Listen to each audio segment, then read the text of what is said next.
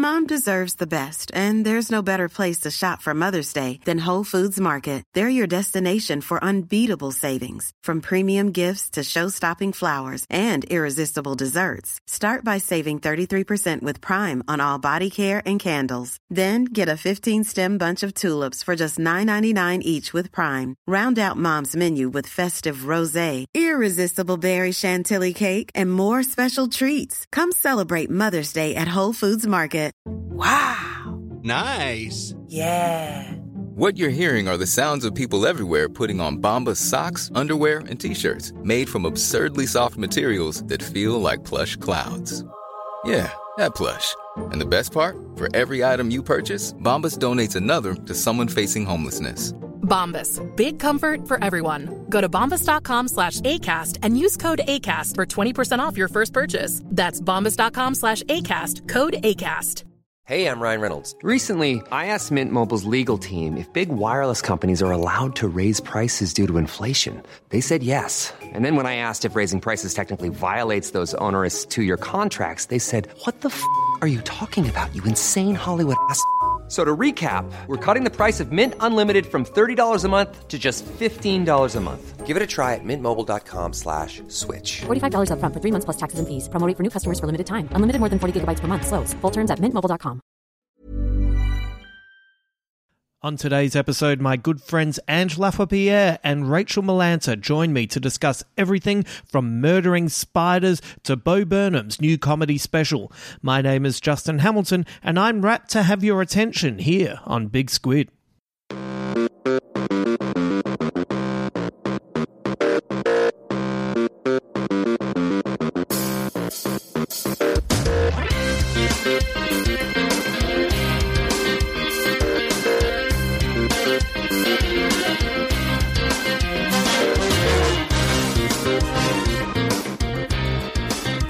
Hello and welcome to today's show.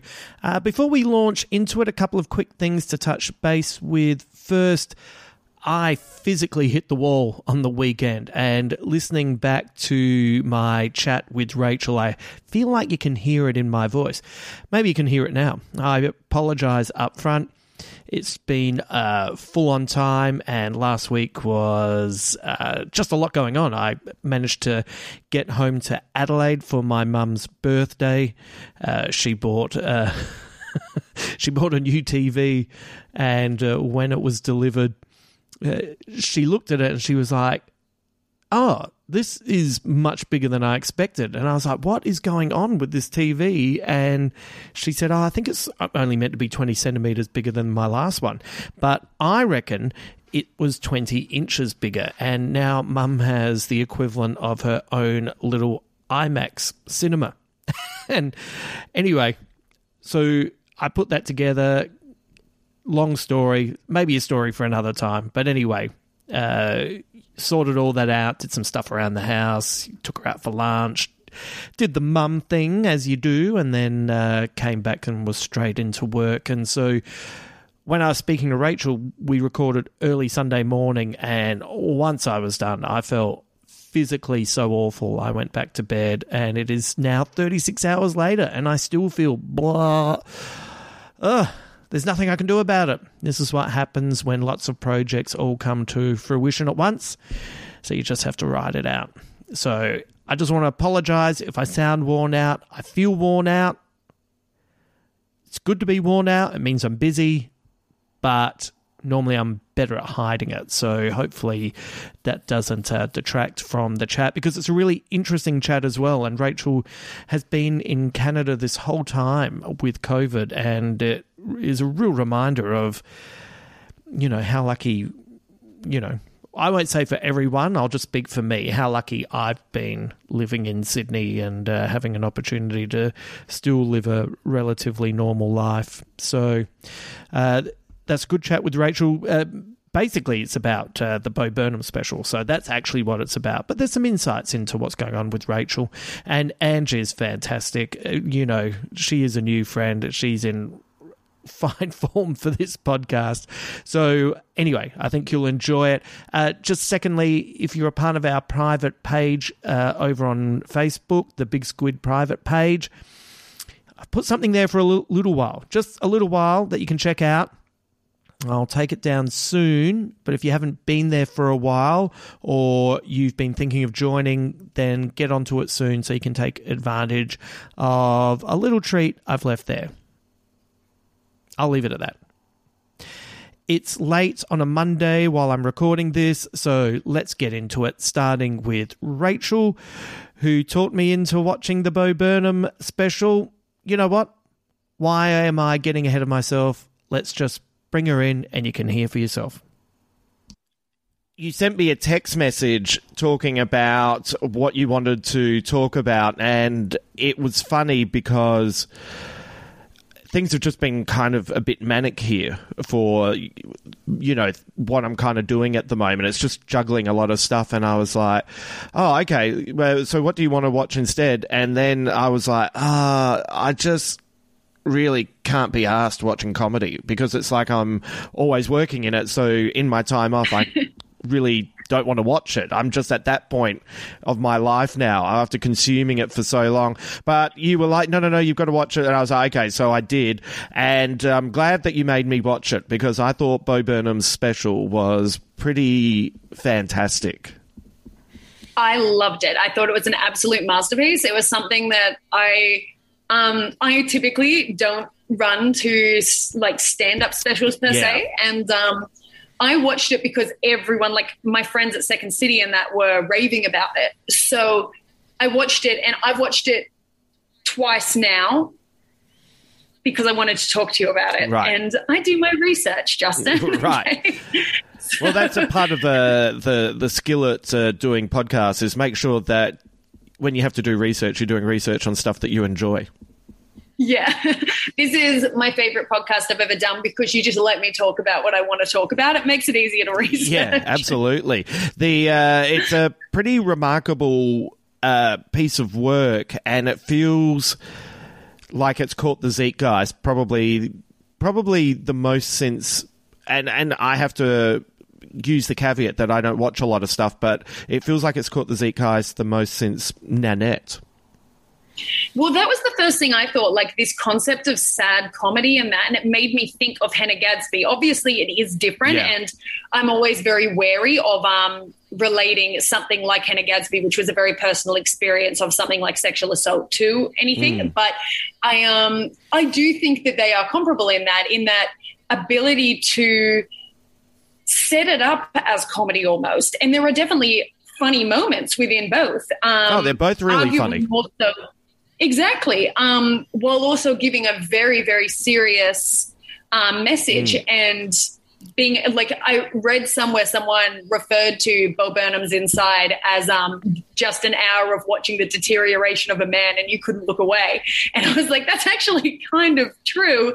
I thought it was incredible. And I mean, having been in lockdown myself for well over a year now, I mean, that certainly wasn't my exact experience. I've been lucky enough to not be stuck exclusively in one room, and also I can't sing. But other than that, I definitely related heavily to a huge amount of his special. Yeah, well, it's funny. Like, he's, 18 years younger than me, and I could relate to it. And just certain aspects of it, there was some pretty dark themes, and you know, sometimes, you know, down in the Melbourne Comedy Festival, sometimes you can read reviews of shows that are brilliantly reviewed, and then you go and see it, and this isn't really a criticism, but you don't really laugh. You know, it's more leaning into the serious, and I think it's all comedy. It doesn't matter if there's 4 jokes or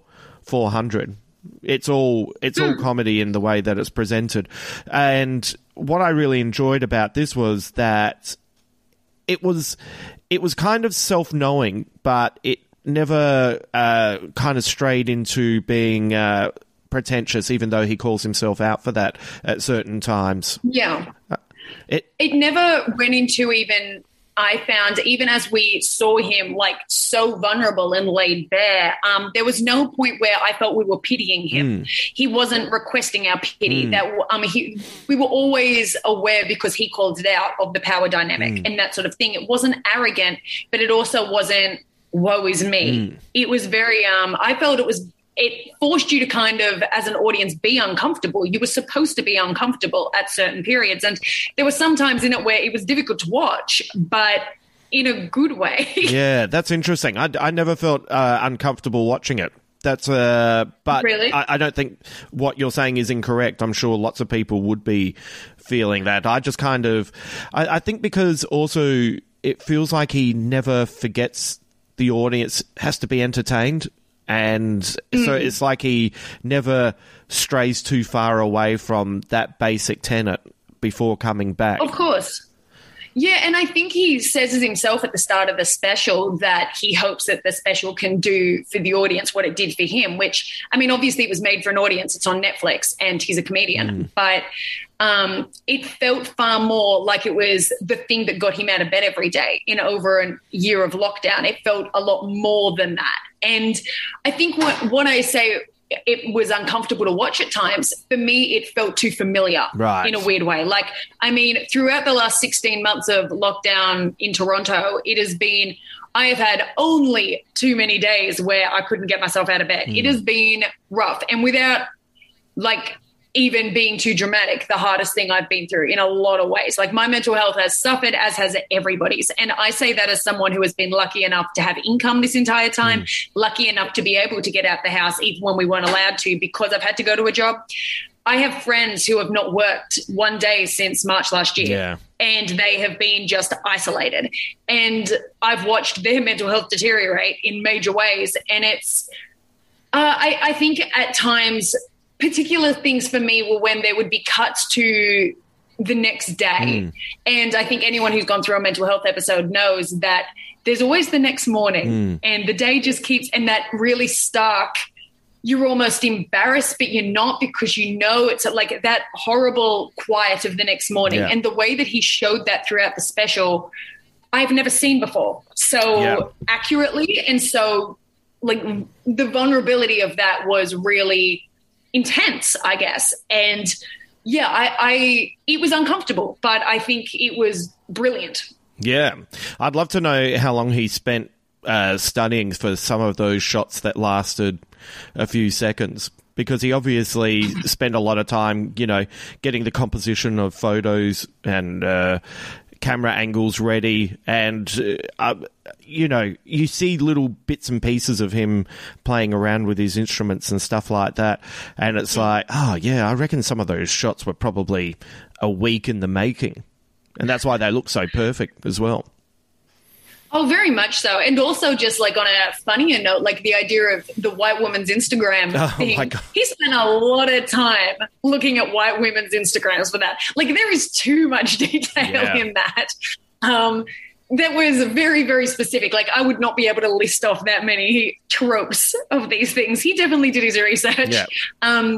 Did you tick any of the boxes for that? Oh, a little bit. I definitely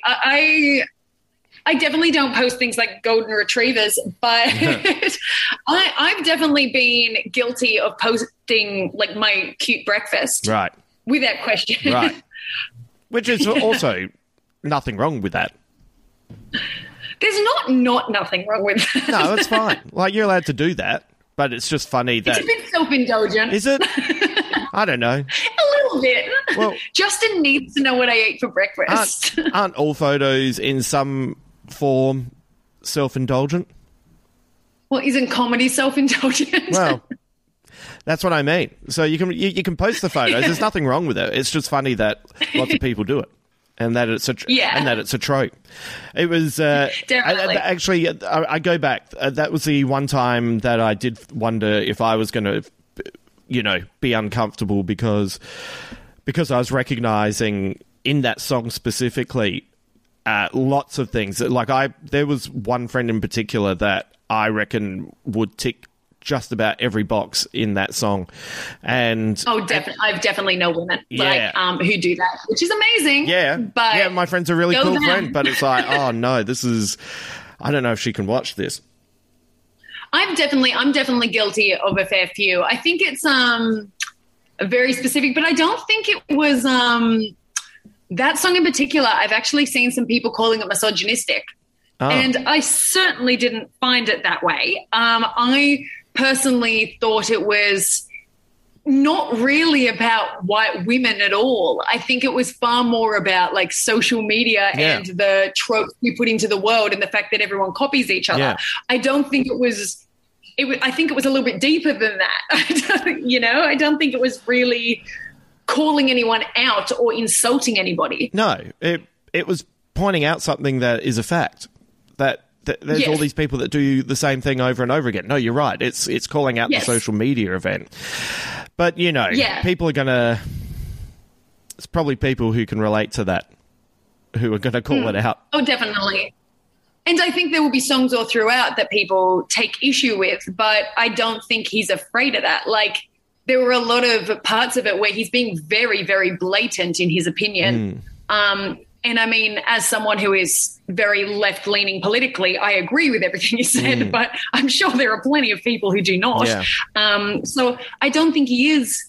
But then again, I guess Bo Burnham has always been very political in a lot of ways in his comedy. Like, this isn't the first time he has called a lot of things out in his songs. Yeah. But this just felt the most raw. And I really appreciated, like, without giving too much away about the special and how it ends, the internal battle of dealing with what comes next after COVID, I thought was really interesting. Yeah. Well, you were saying just before we started recording, you're starting to have some social anxiety. Oh, my God. And that's something, like, I'm somebody who's always been a very anxious person, but I'm also, I would not call myself particularly socially anxious. And I mean, we've been in lockdown 16 months here, and I'm definitely socially anxious. I have a huge amount of anxiety about reopening, huge amount. And it's very shared. I think everyone around here does. And now I'm, as of 2 days ago, fully vaccinated, which does take, honestly, not as much of an edge off as you'd think. Like, there's a part of me that thinks, I definitely thought when I'd get fully vaccinated, I'd be like, nailed it. I'm great. Let's start hugging. Right. No, not at all. I am very, I think there's definite social anxiety, but there's also a lot of, just in general, it's been an extremely kind of traumatic experience. Yeah. The whole thing has been awful. Yeah. I say that, as I said, I'm very, very aware of how lucky I have been in that having a job in that, but I can't imagine what it's like for people who haven't. Yeah. This has been a very, very long time. And quite frankly, it looks like we've got a few months ahead of us. I think we will not be even allowed to have any form of indoor dining. I think it's August at earliest. Right. So I think we've got a little while ahead of us. I'm kind of now accepted that I will leave Canada before Toronto is at a place where we're sitting down or anything again. Yeah, right. And that's kind of harsh for me, like, having only been here on a 2-year work visa, knowing that I got all of about not even 3 months. Yeah. And then this has been my reality. Can the visa be extended, No. But also I don't really want it to. Like, no shade on Canada. I mean, I've made amazing friends and all here, but, like, I'm ready to move. I'm ready to move on now. And I don't know whether that's due to COVID. Like, I'm just so emotionally exhausted. But I don't know. I think, and I do feel that. I do feel a lot of it, and a lot of my readiness to move on is due to COVID. Like, I think I've lost a lot of my optimism over the last year. Like, I consider myself a very optimistic person, and I find myself really struggling to, I guess, plan and see anything in the future at the moment. Not in a chronically depressed way, just in a generally, I feel I'm definitely, it's had its toll. This has definitely had its toll, and it's going to take I think a long time to get over. Yeah. I'm ready to move on, but I'm also terrified of landing in Australia and everything. Like, I mean, I assume I'll have to go into quarantine if I come back to Australia, but the idea of walking from this into everyone behaving like COVID never happened to a large extent is terrifying to me. Yeah. I think that will be extremely overwhelming. It's been a long time for me. Yeah, that makes sense. And it will also depend on which parts of Australia you're in. Like, we're recording this as Victoria's gone back into another lockdown. Exactly. And, I could hear it, talking to some people on the phone down there. I had a friend who was really weirdly angry because I flew back to Adelaide to see Mum for her birthday, and she was like, I'm not talking to anyone from Adelaide because I'm angry with Adelaide. And it's like, because someone who'd had COVID was in Adelaide and went to Melbourne, and this is supposedly what's kicked it off again. And it's like, well, that's kind of irrational, but that's kind of where you're at. It's looking for someone to blame. And I feel like I've gone through that too. Like, I go through the most manic almost. I get so angry at Doug Ford, our premier. And then the next minute I'm kind of like, well, actually, it's the anti-vaxxers. There are way too many anti-vaxxers around here, and you cannot talk to an anti-vaxxer. I want to punch them all. And then, like, my anger is just so, I think at the moment, you're so angry at the situation, and a situation's hard to be angry at. Yeah. So you look for somebody to be angry at. And, I mean, Doug Ford has botched this, something chronic in Toronto, but in Ontario in general, sorry. But I also go, like, I'm not too sure how much different. It's like, it's hard. Yeah. And that's just the reality of this situation and the times right now. And I think that was, it's an interesting time. And I think I get very frustrated with a lot of stuff in Australia at times, but from my own, and like, that's the thing, I get really angry, as if I get angry at people in Australia saying, like on social media and such, sort of talking about how difficult their 2020 was due to COVID. Oh, yeah. And there's sort of a part of me that's like, really? Yeah. Was it hard for you? Yeah. Was it all like 3 weeks you're in lockdown? Was that difficult for you? Yeah. Like, I get frustrated. But of course, everyone speaks from their own experience, and that's wildly unfair of me. That is wildly unfair of me and entitled of me to think that just because you're in Australia, you didn't have a difficult experience. And I think it's just looking for someone to blame and looking for someone to be angry at a lot of the time. Yeah. Because things have not gone to plan. Yeah. But to circle back to Bo Burnham's special, I think that was dealt with in a really good way. His way of discussing the issues and the feeling here. And I mean, I'm in Canada, not America, but the toll the election took, the Black Lives Matter protest last year and everything, that seeped very much into Canada. So I can't imagine how stressful it would have been to be in the US during that time. But I feel like that overwhelming feeling, came through very strongly through his piece. And I related heavily to that. So I can't imagine how much people who were more impacted would have felt through that. Yeah. It's interesting the kind of dialogue that he's having with himself about, should he be making jokes when, shit is going on? And then also as a white guy, well, if you're, it's a really interesting situation where if you're aware of what is going on in the world and you empathize with it, then how do you still create work when you know that other people should be getting an opportunity? Especially when this is all like for me, this is all I've done. So how do I find the balance of still producing, work that is expressive, taking into account what's going on in the world, and making sure that you're not getting in the way of anything, but also making certain that there's diversity amongst white guys as well. Because, especially in Australia, it's all the same white guys getting the same fucking jobs. Oh, very much. And I think I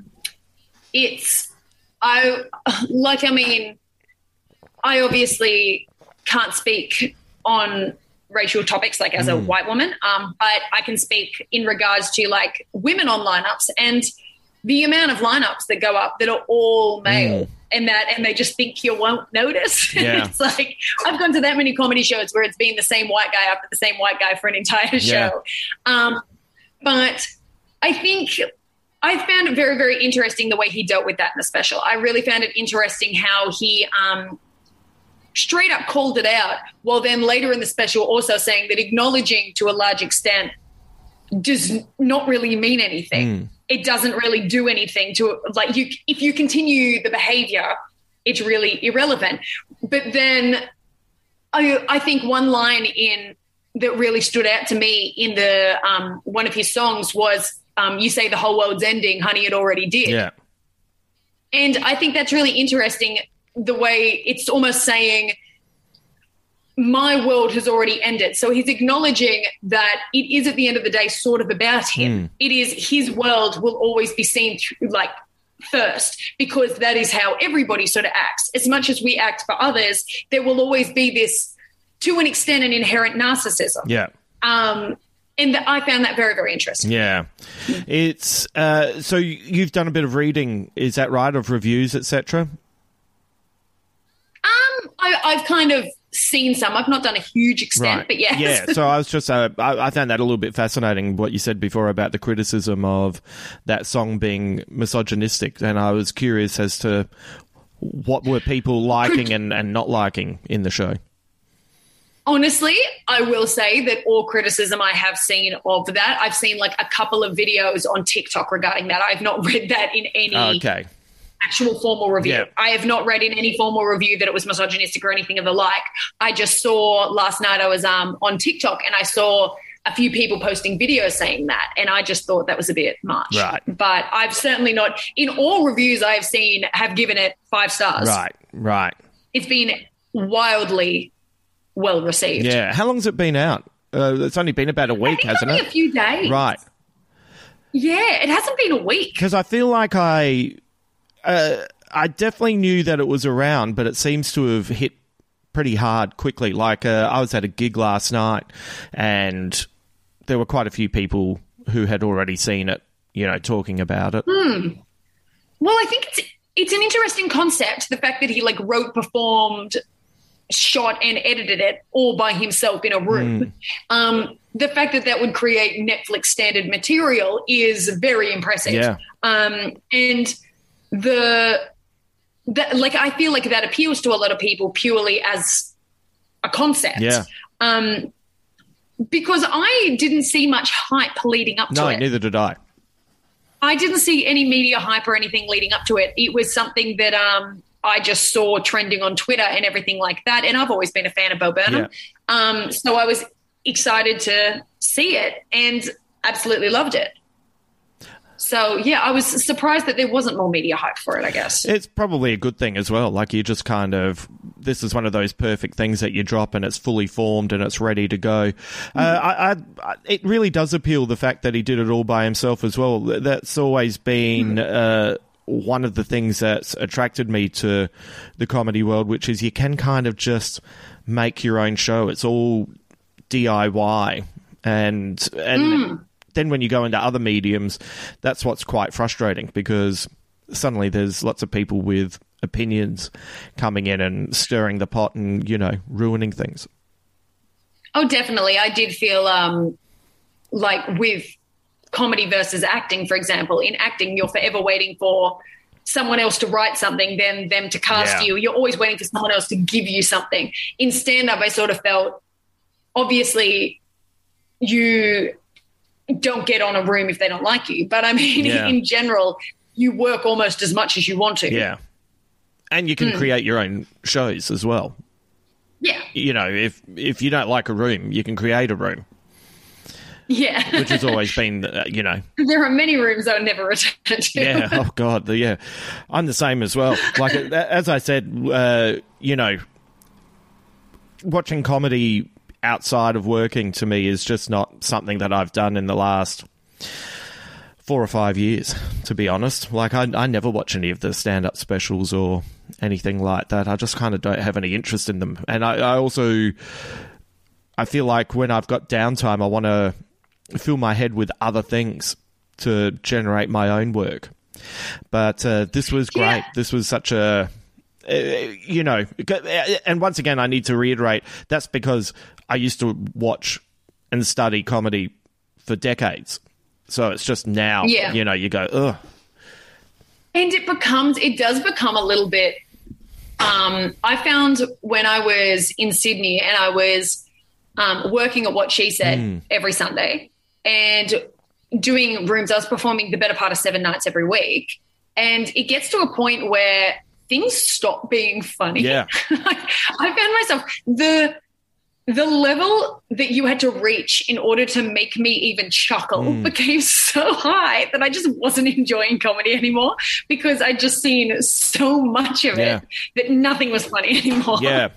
You know, the way I started enjoying stand-up again was when I'm in the room, I pay like 80% attention. So I kind of let my mind wander a little bit. So therefore, a joke can take you by surprise. You're not watching it. And working out the rhythms or anything like that. So you let your mind wander a little bit, and then that can that's how it worked for me. It's like, oh yeah, that took me by surprise. So what you're saying is everyone should be on their phone at a comedy show? No, I think if you work in comedy, you should, it's like you're still looking, but you're just not analysing. That stopped me from analysing. Yeah. Oh, definitely. Definitely. I think I can definitely be a little bit too self-critical and a bit too self-involved at times. And I think you can watch too much comedy and start kind of going like, why aren't I as good as them or that? And then all of a sudden you're not enjoying it. Oh, yeah. Yeah, that's a slippery slope right there. Yeah. Well, I should let you go. And what's coming up now? Do you have any more articles? Because you had your article about the true crime podcast that you... Yeah. I might write an article about this. Maybe every time I do a podcast with you, I'll turn it into an article. Yeah, right. That's a great idea. But do you have any more coming up?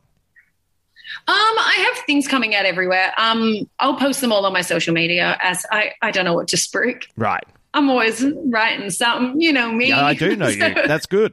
I have a lot of time on my hands at the moment, so better write something. All right. But I always post on Twitter and everything, whatever I'm posting. So follow me. All right. At Rachel Malanta. Yes. Because I'm creative with my username. Yes. Well, not all of us have a name that we get to own on the socials. Yeah, that's the good thing about my name. No one can spell it, but if you can, I'm the only one. Yeah, fantastic. Thank you. Thanks, Justin.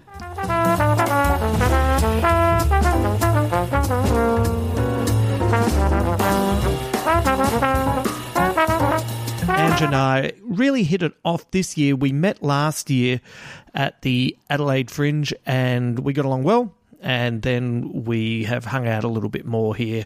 And we've really enjoyed working with each other on the podcast and also live on stage. I think she's pretty fantastic and just brings a really interesting take to the world and interesting stuff going on. So just a heads up, though, Ange promotes shows in Melbourne that have had to be cancelled, unfortunately, but hopefully she'll be able to wrangle another set of gigs later in the year so she can head down there. So no point taking it out, but I just wanted to give you a heads up. It's disappointing, but at least we have her here. So let's bring in Ange.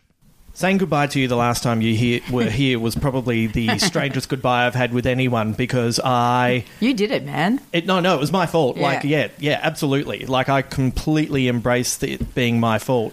But as you were leaving, we were somehow talking about spiders. I think you were talking about being terrified of spiders? Well, no. So, last time we talked about the fact that spiders were following me. Yes. Or I guess I talked about that because it's a bit of an insane theory and I'm not sure that you gave it full endorsement. You were like, yeah, okay, Ange. But spiders were following me. Right. I found 7 in my car in January and I was for months covered in spider bites. And I'd walk into webs and I found one in my hair. I have to sorry to interrupt you. I wasn't discounting you. It's just that the words "I was covered in spider bites" kind of sent me into a mild coma. So I think that was a coping mechanism of me going, shut down. People don't cope well with spider chat. Yeah, but being bitten by a lot of spiders. But anyway, as you were leaving, I told you this old Irish proverb, I guess, that every time you kill a spider, you destroy a little part of your imagination. Yeah. And you were subsequently mortified as the doors closed on your face. Yeah, like, let's be absolutely clear. The way that you did this was, hey, guess what? Did you know every time you kill a spider, little part of your imagination dies. Anywho, bye, and slammed the door in my face, and I've just just crumbled internally. Like I was absolutely fucked the rest of the day. I'm like, oh my God, what have I lost? What have I done? I've killed so many. Yeah. My whole life. I just walked back in here, nice chat, had a nice chat. But then it was, what I really enjoyed was, I think it was only a few days later, you called me and you had changed your whole theory on spiders, or your approach at least. Yeah, so what I started doing was, because spiders didn't stop following me, shock, they're still following me. They've actually backed off now, which I'll come to. But the spiders were still following me, but I took on a new ethos where I endeavoured to save spiders. Yeah. And so I think I was actually, because I couldn't remember which number apartment you were, so I was like scrolling up through our messages before I came here today, and I saw a photo that I'd sent you of a spider, this giant huntsman in a jar that I had rescued. It's extended to other animals as well. I was in the green room of Sydney for Sydney Writers Festival. I was moderating an event, and there was a bee that had got stuck in the green room. Oh, yeah. But it had forgotten how to fly. So it was just kind of like crawling around on the floor. And I guess there were some people with bee allergies or just afraid of insects or whatever. And so people were freaking out. And I was like, oh, my God, someone's going to kill this bee. And I'm like, what if every time you kill a bee, like a part of your libido dies, or like what if I don't know this theory, I haven't studied this, so I'm like, so then I went and got like a paper, like asked the catering staff, got like a cup and a thing and like part of my script for the event, and went and rescued this bee and took it back outside and found like the only patch of grass at Carriage Works in Sydney and put it there. Little fucker came back in. But anyway, I have changed my my approach to insects. It's a good thing with the bees because there's only 7 left. Yeah. So I had a chat to him about that. And I was like, hey, like much in the same way that like my parents do to me. It's like, look, we only gave birth to 2 of you. Right. Love Wapia is a pretty cool name. Maybe think about passing it on. Really? Like I had a... No, they don't. They're not... Their pressure is much more subtle and indirect than that. Right. But with this bee, I was like, hey, mate, without you, we're all, like the whole species, our species, your species, we're all ruined. You're what's keeping us going. So I gave him a little pep talk, but he just wanted to be in the green room, right. I guess. Maybe you like the colour green. Yeah. Maybe that was it. I do like the idea of every time you squish a bee, a part of your libido dies. Yeah, it's disturbing, isn't it? I must have been killing a lot of bees in my sleep. I must be... suddenly explains a lot. No, that makes sense. I got to kill some more bees. Yeah, this is good. I'm happy to let it go. How has the spider situation developed then? So I mean, like I developed this affinity for spiders. There was some sort of spider synchronicity happening. Like I showed up for a spot on the radio and there was 25 minutes of talk back happening about spiders and spider appreciation, all the good qualities of spiders, how smart they are. Right. Like if you move their web a few times, they'll relocate it. They'll move it so like they'll create like an arch for you. Oh. Because so they're really clever. So you're saying if you went up to like just a part of its web and just kind of tug it a couple of times at that certain spot, it will get the picture. And so at my ex's place, there was like this alleyway that I had to walk through to get to my car or into the room, and so you'd like walk through this alleyway, and it was just like this. It was just spider infested, which possibly explains why I thought that spiders were following me. It's more that I was following spiders. Right. You were circling each other. Yeah, we were mates anyway. But I'd walk through these webs and kind of have that immediate moment. You're like, I'm covered in spider webs. Oh, I've probably eaten one. Oh no! And then, but then it happened enough times that, like, after a while, I'd walk through and I'd be like, "Oh, didn't walk through a spider web," and I'd look up and there'd be like the guy just moved, or girl had just moved their web and their whole scenario like a metre up to be like, hey Ange, come on through. Let's share this path. Ah, well, that makes me feel bad about the spiders I've killed over the years. Yeah, but you said you were a non-spider killer. Well, like in recent years. Right. When did it shift and what shifted you? unfortunately, sometimes you are your genus sometimes. And when I was a boy, you know, I enjoyed killing insects and doing all that kind of awful stuff. Oh, like mini psychopath stuff. Yeah, absolutely. Yeah. You know, I used to kill snails. I used to like get piles of snails, collect snails, and then dump them on the concrete, and then put on my gumboots and jump on them until they were snail mush. Holy shit. Yeah. Wow. That is... So we're all little psychos. Kids don't have moral development. That's the thing. Yeah. Yes, and for the most part, you're just terrified of them, so that's why you're killing them, I think. Like, that's what I was doing. Yeah, I wish I could say that about the snails, but it was just I was bad with sladers. Do you remember sladers? I remember sladers. Yeah. Poor little things. They don't do anything wrong. No. But anyway, so then I just kind of got older, and I just sort of thought, you know, like they're living their lives, they're doing their things, like who knows what's going on cognizant wise with them. It's when they're quite intelligent, some of them. Some of them live for up to 20 years. Really? Yeah, 20. There's like 20-year-old spiders. There's spiders that outlive some of us. There's spiders that are allowed to buy booze and see an R-rated movie on their pee plates. Right. Yeah. And and you just get to the point where, so I try to save them. Like if I've got a spider in here, I will do my best. But if I'm going to be honest, I can't go to bed knowing that there's a spider in the house. So what do? You still kill them sometimes? Well, you know, if I can't get to them and they're not helping me out, maybe a little spray or a little whatever. But for the most part... Don't make it cute by saying like a little spray. Like, I give them a little tickle with my foot. Tickle with the poison. And then, it's gone to sleep. Yeah, I just give them a nice little tap with my fist and then it's dead. No, I try to get them out. That's what I try to do. Right. I have to be honest, I've even done that with cockroaches. If I can catch a cockroach and just throw it out because they're indestructible and I'm on the 3rd floor and I can just throw it off the balcony, I know it will land and just continue living for the next 10 million years. Oh, yeah, so that's fine. Yeah, the cockroaches. But I try not to kill things. Yeah. No, I mean, I've kind of gone on, like, after that fateful day. I'm so sorry. No, you're not. I am. You probably are. Yeah. No, it sent me on a real thing. I've kind of, like, tentatively titled my next show, Spiders Follow Me, because I've become obsessed with the idea that losing things full stop terrifies me, right? Just things in general? Things in general. Right. Anything, it just freaks me right out. Like it just like flips all the crazy switches in my mind. And I like right now, for example, I don't know where my sunglasses are. Mm-hmm. And I'm having other thoughts, but never do I not have the concurrent thought, where are my sunglasses? Okay. So the whole time we've been hanging out and talking, I'm also thinking, where the fuck are my sunglasses? Yeah, right. And I won't be able to get rid of that. Like, it'll take me a lot of processing if they're actually gone. But that thought won't go away until I find them or replace them with something as good or better. Like sunglasses or anything? Sunglasses. Right. They have to be sunglasses. They have to be sunglasses. Yeah, like sunglasses.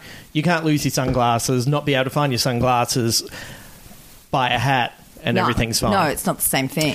What do you think sets that off? Is it you just like things to be in place, and when they're not in place, that means there's been a break in your synapses, and that's therefore you don't quite know where it's like your day has gone? We talked last time about like how I obsessively write everything down because I don't trust my memory. Mm-hmm. Like it's a bit like that. It's like admitting to mortality. If you lose things or forget things, it's like, well, did it even happen? Yeah. Like I sort of have to constantly have all the thoughts and the knowledge and my belongings gathered around me in order to prove that I exist and continue to exist. Yeah. I love that you say that in my apartment. And if you look around this apartment, it literally looks like what my brain is. Your brain is... Like my brain is like it's everything that like literally everything I'm into can be seen. It is. Like there's even a fucking fez behind you. Like what is happening here? Well, yeah. Wow. Yeah. Am I inside your brain? You might be. Oh my God. There's heaps of room. more room to add stuff, which is great. Yeah. You know. But it's so I'm as you can see, I put my keys and my wallet in the same place all the time. It's very organised and I respect it. And then if for some reason it's not there... Oh, you freak out.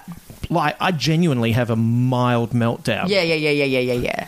And it's like, what is going on with the world? Well, quite similar in that way. Yeah. I read a short story as a kid and it was just a fun short story where essentially there were these creatures who are creating every moment of our reality just a little bit ahead of us. So it's like they're quickly building the sets. Ooh, that's good. They're always creating reality. Yeah. And so that's what happens. And essentially the short story was, when you look for your sunglasses and you like, I put them on this table. Where are they? And you look and you look and look. And then when you look back and the sunglasses are there and you think, I was just looking there. How that is the things that create reality. They forgot, they got the continuity wrong and they forgot to put the sunglasses there. So they slip them back. It's very Matrix. The next bit. Yeah. Yeah, extremely Matrix. A very cute story that I feel like I buy into in some regard. No, absolutely. Like I have a recurring dream about like I'm walking through the street of a sort of dystopian city and there's just these empty boarded up shop fronts, but in all these shop fronts are all my treasured belongings. And I like walk past and it's like the things, like all the things that I've lost. Right. Basically what I'm saying is you really fucked with me that day. Thank you. Yeah. And now I've like the whole thing is like I'm like, well, because it's not just imagination, because that's like a deep fear of mine. It's that I did so much brain damage to myself because my earliest memory is being told that I was clever, and then all throughout my 20s I did a prodigious amount of drugs. Right. I was like, should I say this? Yeah, okay, it's fine. And then I'm always worried and drank a lot. And then I'm like, what of my memory have I sacrificed and what of my imagination have I sacrificed? Kind of handy to pin it on the spiders, though. Yeah. So now I'm kind of obsessed with this idea about what you lose as you get older.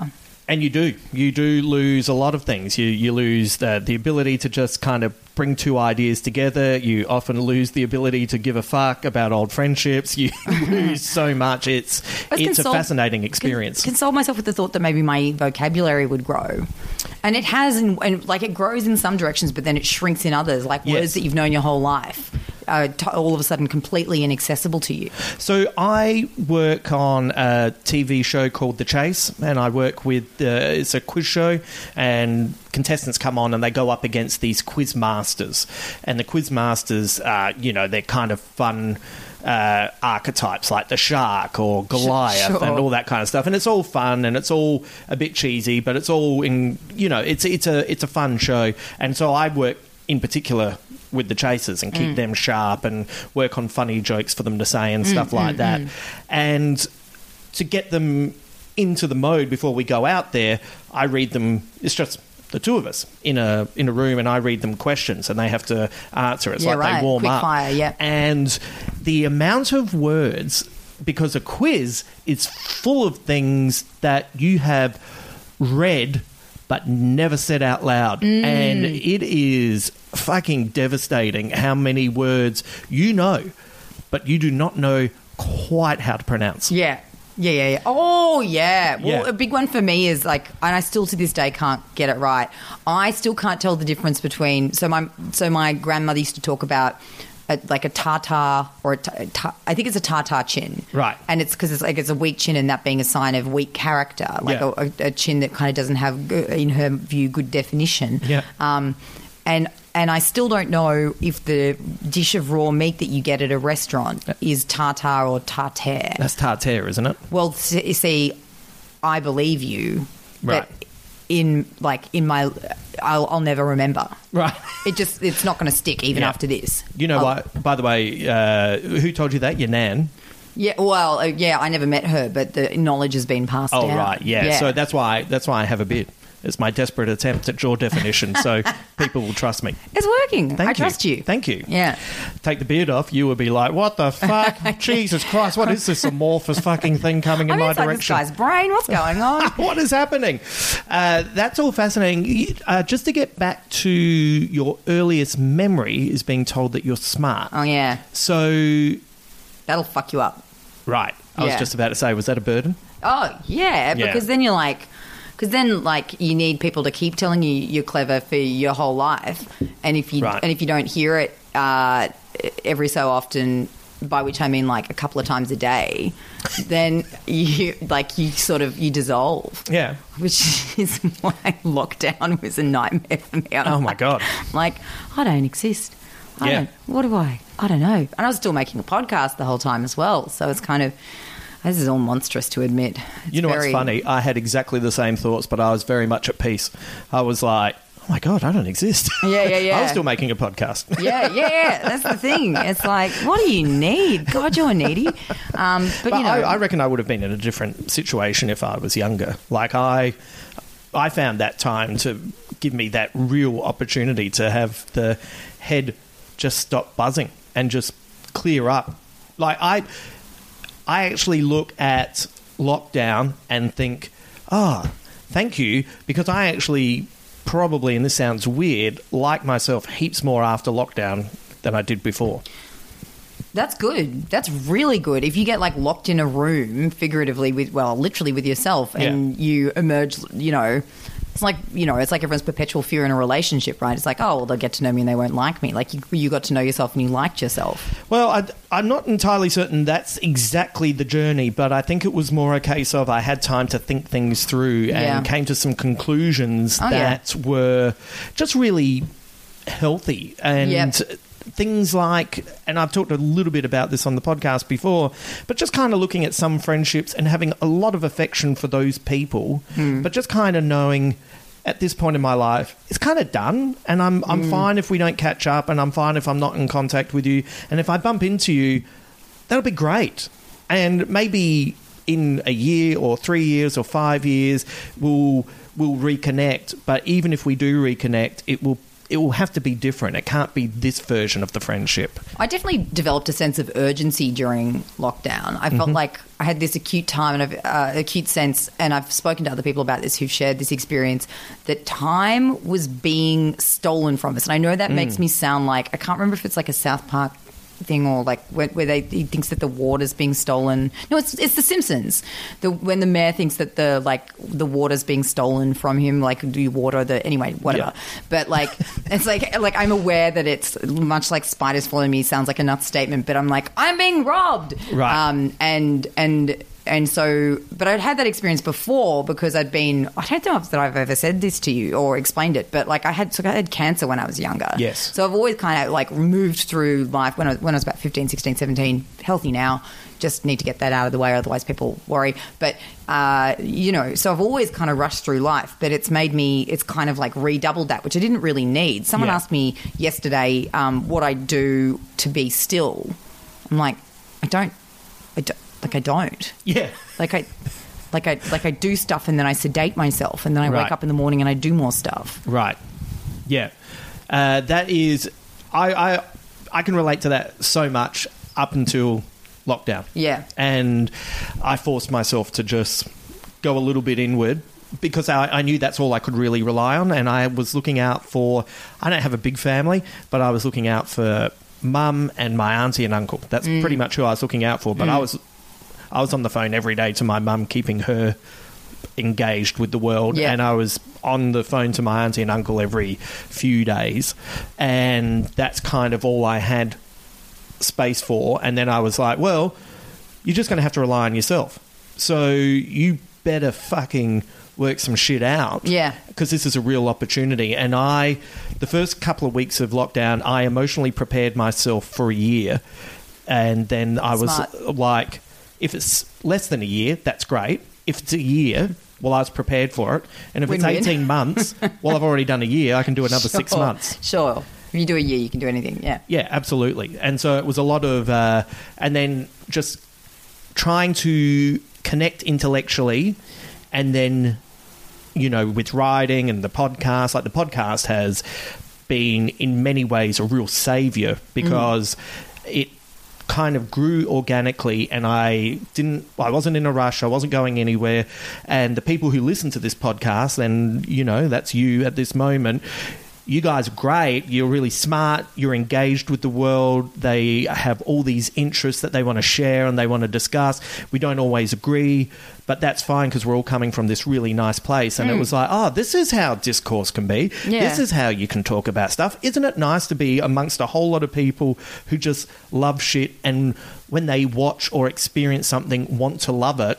And then through that process, that's how I get to that point with those friends where you go, we're just in different places, and to be honest, when I'm around you, I feel a little bit shit.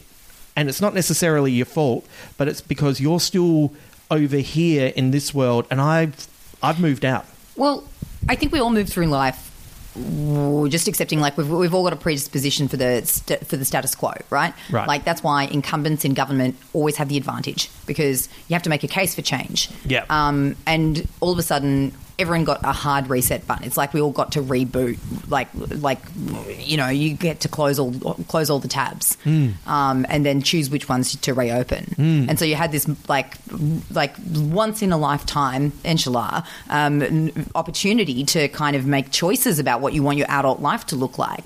Because otherwise, it's just this process of inertia, and you just kind of like, well, I've got these friends, and so this is how I'll continue. I've got these interests, that's how I'll continue. I go into work 5 times a day, 5 times a week at this job that I feel, X, Y, or Z about. Yeah. That's how I'll continue. You need to make a case for change, but instead change was made for us, which is, a blessing, definitely. Yeah, and it's interesting within those circles that you move, you often, over time, through just necessity and it just makes life easier, you can inadvertently just become a version of yourself that you play. Yeah. It's like you're taking on a role, and if you don't want to be in that role anymore, you need to get out of it. And I think that's why sometimes when you end up in those places and these, once again, it's not their fault if that's what they're comfortable with and that's what they're into, like that is what they're into. That's not a problem. But if they're talking about stuff that you've moved on from, and it's usually in like little quips about someone or just little snarky remarks or that,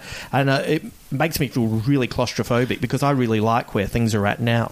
So there are people in the world who have a very, very, very strong sense of who they are. They're very sure of who they are. And they're not always the people that you think necessarily. Like, people think that I have a very strong sense of who I am, but who I am is very deep. Like, I'm the opposite. I'm at the opposite end of the spectrum, and no one's totally self-reliant. No one totally has a firm, concrete self that doesn't, we'd all go mad if we were Tom Hanks on an island, Yeah. But we all need other people and society as a mirror for ourselves in order to understand ourselves, have ourselves reflected back. But some people are more reliant on that reflection to understand themselves than others. I'm that. Yes. And so for a lot of people, I think, being isolated was like their sense of self dissolved. Yes. Because it's like, well, the version of who I am, the way I understand myself is like 98%. Like, it is almost wholly and solely defined by how I see myself bounced back off, like refracted back off people. Yeah. And if you don't have that anymore, then you have to do a very major audit. Yeah. It's like horrific audit. Like, but I mean, rewarding. Yeah. If it doesn't destroy you. Oh yeah. Well, I reckon there were definitely a few days where it was like, well, everything's been pulled down. This is it. It's been pulled down, and you have either two choices where you can either wallow in it or you can start to rebuild. And I feel like I'm just, this is the next version of me. I'm not particularly certain I enjoyed the last version, whatever that was. Do you really feel like a new version of yourself? Is it that profound? Yeah, it's still me. Yeah. But it's just I think it's just better. It's not flawless. It's not, but it's just better. Okay, so this is interesting. I'm really interested in this. Every now and then, I'm actually, weirdly, tomorrow night, I'm going to go meet up with this guy from school. I haven't seen him in 16 years. And I am always fascinated because you think when you change that other people can tell that you've changed. Yeah, but maybe. But your modes of communicating, which are like learned in very, very early development, they're not terribly malleable. Like, you sort of, your inner world might be different, but you're still sort sort of, expressing yourself and like moving and sort of emoting in roughly a similar way to an observer as you did before. And so it's always this really discombobulating thing, I think, when you perceive that you've changed a lot, but then you meet up with someone who you knew from the before times and you're like, and you get drunk enough that you're like, hey, do you think I've changed? Do you think am I different to like the person that you knew, whether it was like 2 years ago, 10 years ago, 30 years ago? And the answer almost invariably, in my experience, is no. Right. And I'm like, and it's kind of devastating to hear that because you're like, I think I've changed a bunch. And I think, usually you prefer the ways that you've changed because usually you've chosen them in some way. Don't discount that people can be extremely unobservant. Right. So what they're doing is probably saying, I think you kind of answered the question in that those aspects of you, you probably do smile in a very similar way to the way you used to smile and moved your arms or, it's not face off. Like I didn't, Yes. Yeah. Like, well, imagine that. Who would you go to if you were going to go as someone else tomorrow? Who would it be? Oh my goodness, who would it be? I really enjoyed. I watched a video today of early Norm Macdonald. Right, you'd go as Norm Macdonald. I would go as like young Norm Macdonald. Yeah. That's how I would move through the world. Yeah, Yeah. I'll go as young Elle Macpherson. Yeah, cool. Really confuse people. Really fuck some people up. Yeah. But still with all the same gesticulations and the eye movements and still talking about Christopher Nolan. What the fuck? Norm's a lot more earnest than he used to be. What is going on here? Why is Norm talking about the refraction of identity? Wow. What's going on there?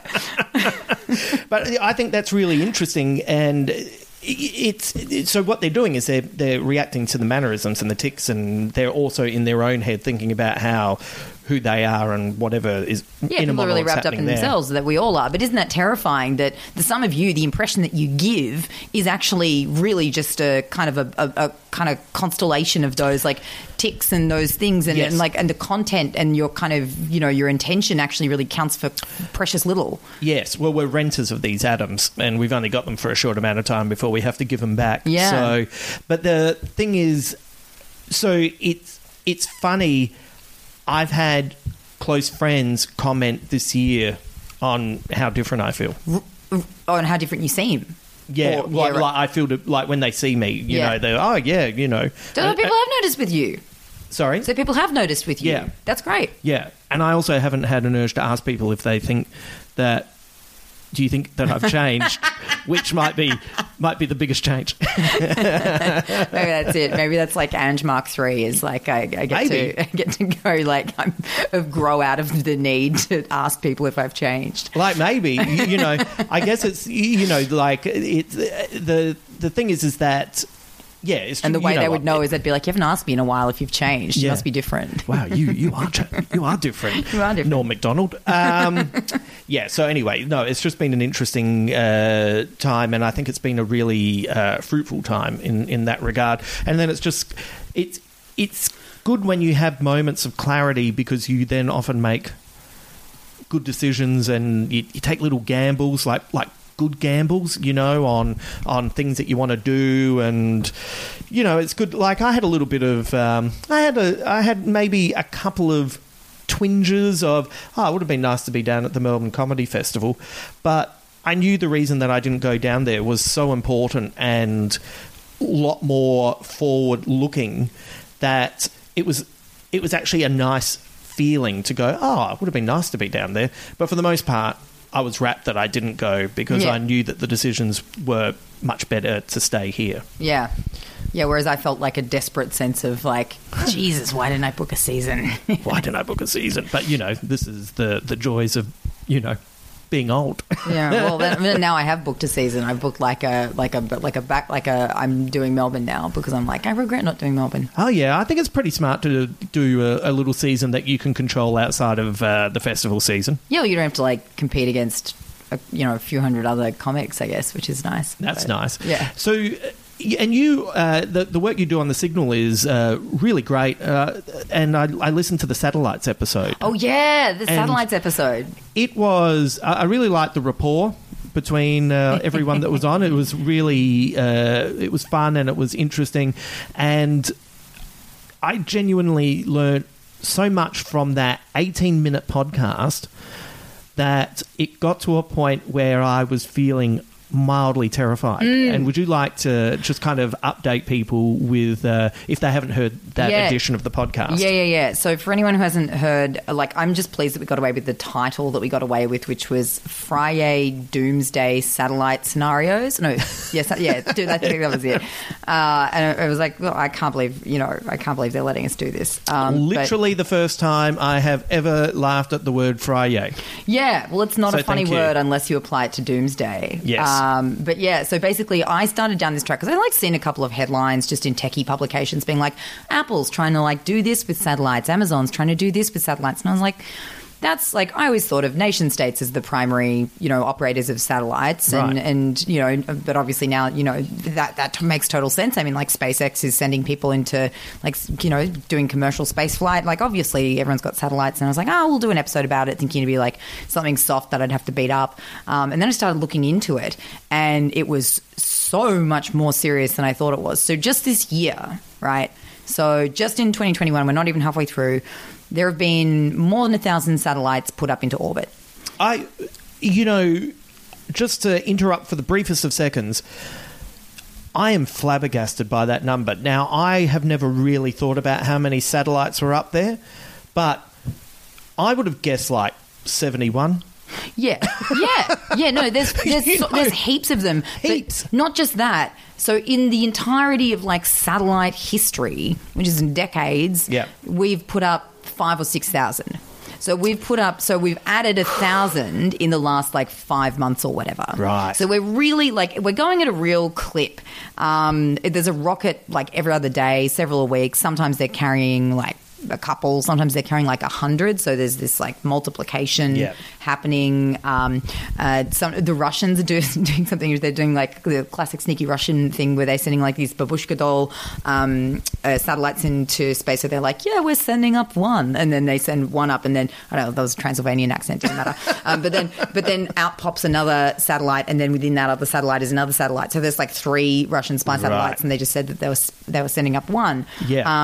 And a big part of like 5,000 or 6,000 satellites sounds like a lot if you're like understanding them in the way that we all kind of think of satellites, which is like school bus size, like these massive, building size things. They're not. Now they're like the size of a loaf of bread. Oh. There's one the size of like a postage stamp. Yeah. Like they're tiny. They're like little CubeSats. They're all the rage. And so the functionality of these things ranges from like the utterly banal, like help a farmer check their water tank or whatever, to like, disrupting global communications and like spying on, Five Eyes intelligence partnership. Like, well, they were saying that like every country could essentially, if they wanted to, turn off whole countries by shutting down their satellites, but no one's going to do it because this is the new Cold War, which is mutually assured destruction, MAD, the nuclear deterrent. So the reason that, there are a couple of close calls, but the reason that no one ever, we didn't blow each other to smithereens during the Cold War is because it would have ended, life as we know it on the planet, because someone else would have hit the button.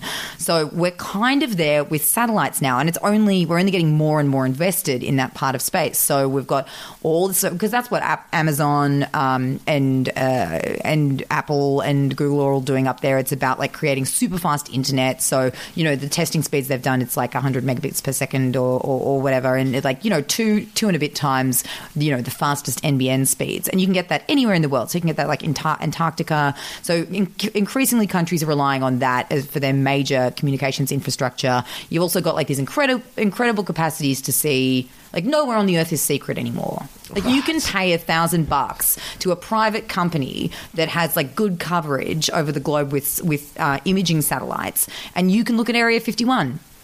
Right. Yeah, that's something you can do for like $1,000. If you've got the right credit card, you can get your own satellite. You can pay for a CubeSat. I do have a credit card. Yeah, and I know what you're saving for. Know what you're getting for your next birthday. Yeah. And mine will be banal. Mine will be, you'll come over and be like, what have you been doing? And I say, just between you and me, I know what the next script is for the next Nolan movie. Yeah. Well, I was thinking even more banal than that. I'm like, I'm going to put a satellite up that allows me to like boil the like kettle from my bedroom. room. Oh. Yeah, I just want to be able to like sat boil I'll get my... two. Maybe Bluetooth can do that. Who knows? But the thing... So this is the thing that makes me...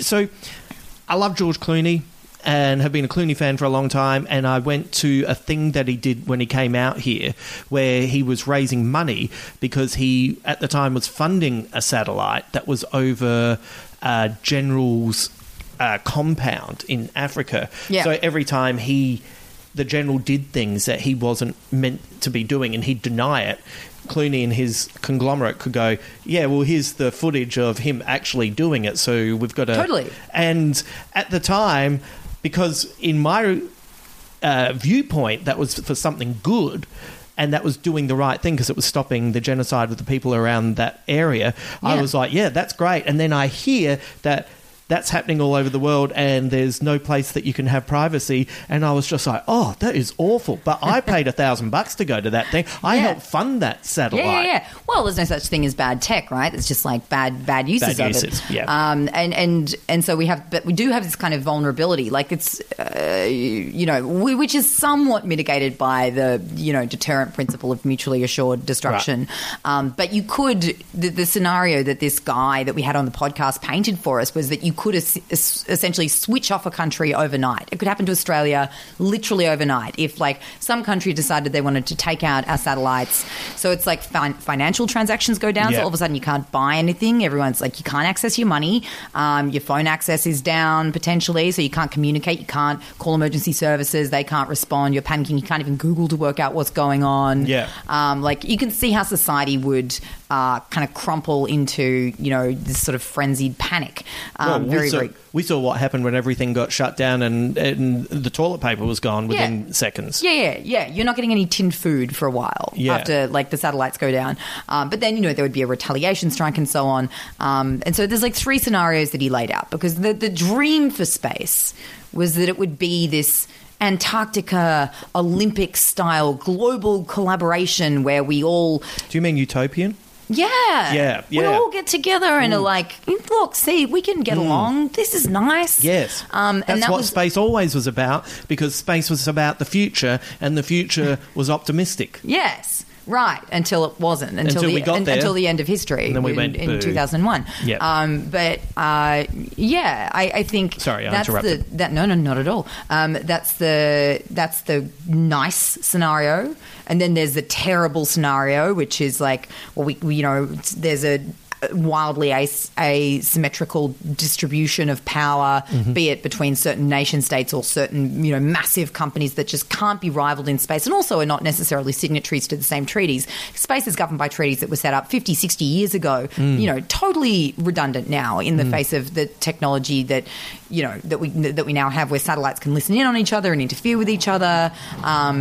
So there's that kind of doomsday scenario that we set out in the podcast. But then there's this middle road that we're currently kind of cruising down, which is where we're up there and everyone's kind of like sort of playing by the rules, but pushing at the edges and developing technology faster than the law could possibly keep up with, and respecting the rule of law to about the same degree that the rule of law is respected here on Earth.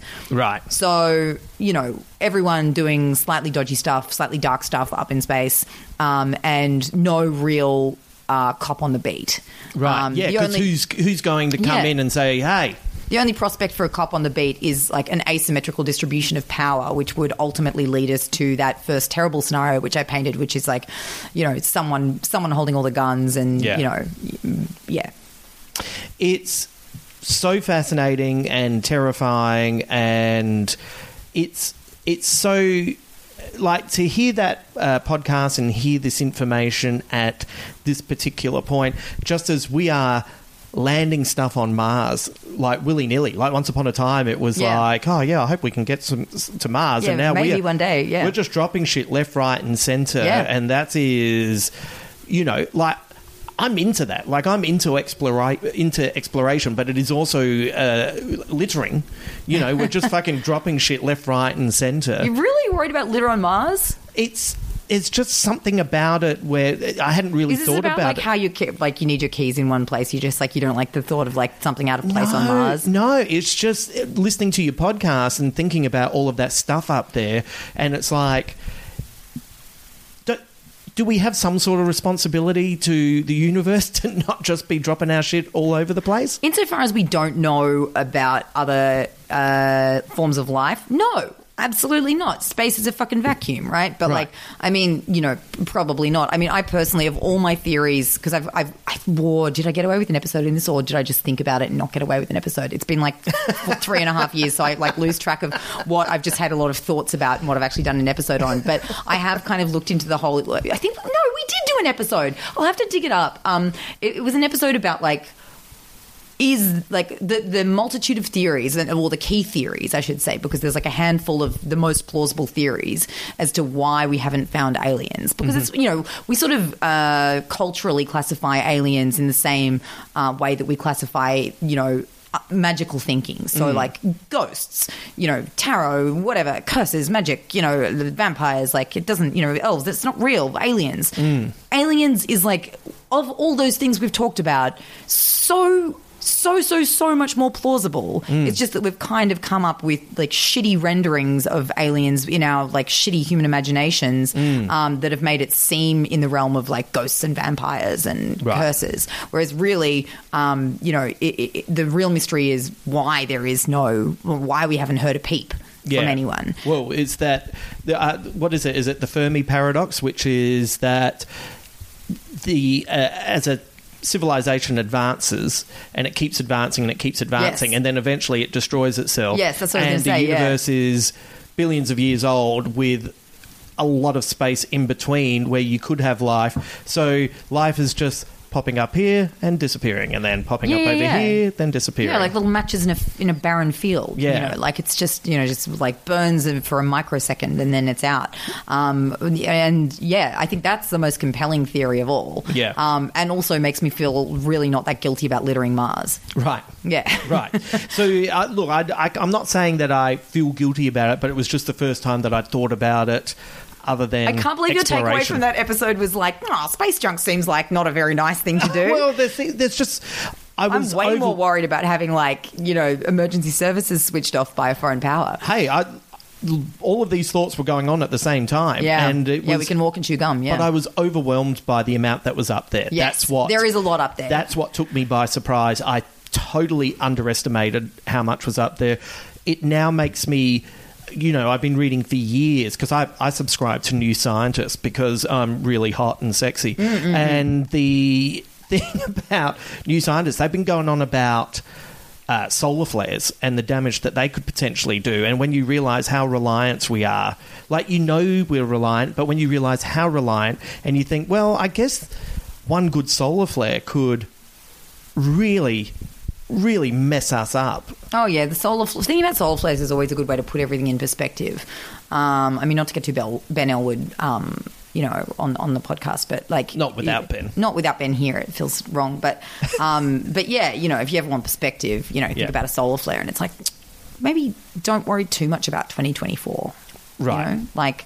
Yeah, you want to write a book, but, maybe just look at the sunset. Yeah.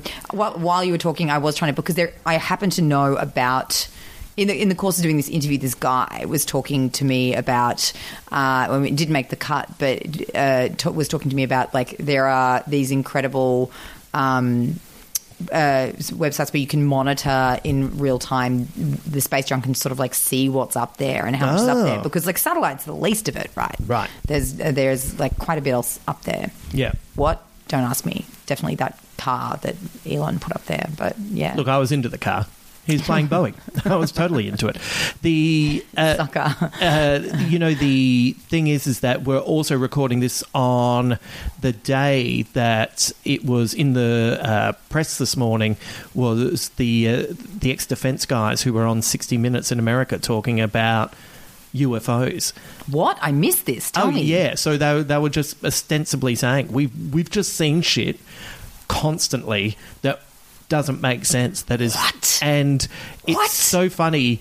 It just feels a little bit like, because there's going to be something kind of revealed in the next month. There's something being declassified. Really? And there's just been these little dribs and drabs of these things that are finally coming out. And because you don't want to buy into it, because how many times you know, when you were younger, oh my God, look, there's a face on Mars. And then, oh no, that's just the way shadows go. And we look for shapes and forms in the things that we look at.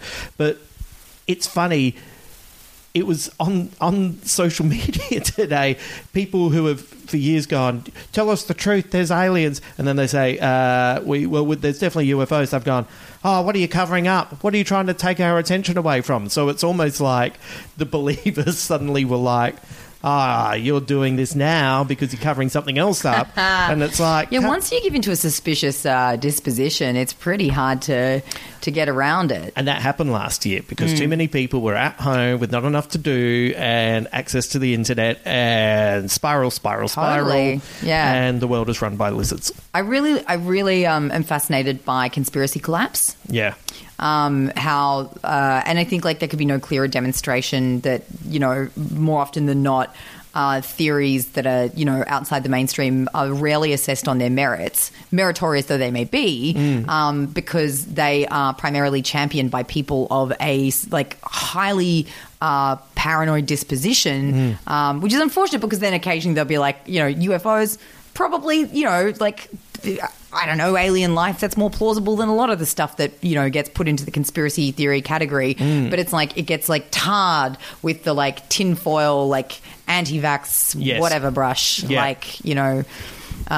There's nuance within all of this that we often forget because it's just easier to put things in one box. Yeah, we go like, that's the crazy box. Yeah. You know. What would you like to have proven? Like, is there something that, like, I'm totally into the idea of UFOs. Like, I'm totally into it, even though there is a sense of, I remember a philosopher sort of saying, do we really want to meet something out there that has better technology than us? And then you go, oh yeah, nah, like if we went places, we'd be awful. You know what? I reckon it would be like, if we set aside for a moment the existential threat of meeting with a technologically superior species who may view us as some variety of pond scum, and want to, you know, plunder our planet for resources and use us for rocket fuel.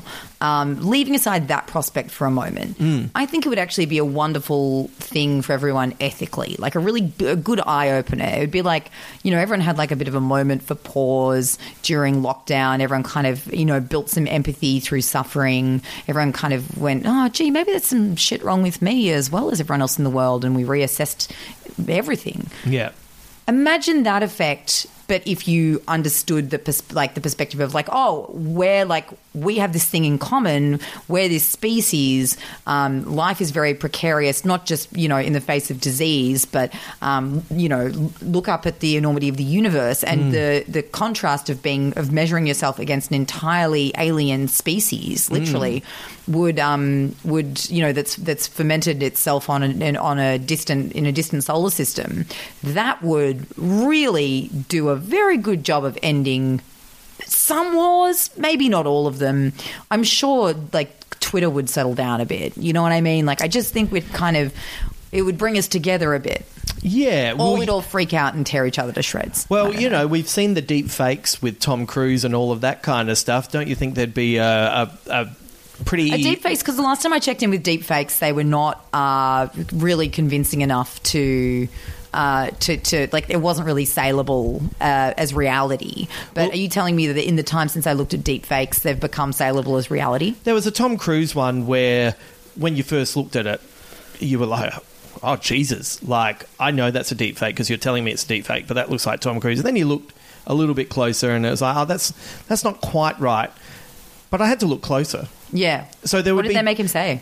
Oh, I can't remember. It wasn't that interesting. It was all the, you know, you know, all the It was just Tom to, like, Cruise prove stuff. a point, sure. Yeah. But and it was the typical Tom Cruise impersonation, you know, where he's full of the Xeno juice and fucking going for gold. Right. But you know, it's interesting. There'd be a subset of people and it would be a vocal percentage of that who would just go, nah, that's Hollywood technology. Look what they're trying to prove. They're trying to discount God. You know, there would be some people who would push back. Do you join those Facebook groups which are like, because I just love to like perv on people who think that way, like intellectually perv on their kind of thought processes. Like I'm in a lot of like psychics, like readings, like psychic readings groups and like UFO believers groups and things like that. Not in a long time. I haven't joined any Facebook groups like that, but now and again you like to go and have a little read and see what the discourse is. Yeah. But not in a while. Yeah. I mean, because some of those groups, like because of Conspiracy Collapse, there is like they've kind of joined forces. And Right. so I think, you know, like Q&A, like, what am I doing? Not Q&A, that's a... Yeah. what am I trying to say? QAnon. QAnon. Yeah. My goodness, I must be tired. QAnon, you know, Conspiracy Collapse, like if aliens arrived, QAnon would completely dissolve. Right. Because they'd be like, to some people, it would appeal to their version of, you know, because they're all suspicious of authority in one way or another, and that's what unites them. Yeah. It would appeal to that sensibility, and to others, it would seem like yet another deception. And so I would be really interested to watch. To watch those groups kind of splinter and people just like to see how that category of person, Yeah. you know, dealt with the shock of the reality that Yeah. alien life existed. Yeah. I've always, you know, because we through literature and movies and entertainment, it's always, you know, invariably when you meet something that's alien, it is a reflection of us in some form. And that's why, have you ever seen the movie Arrival with Amy Adams?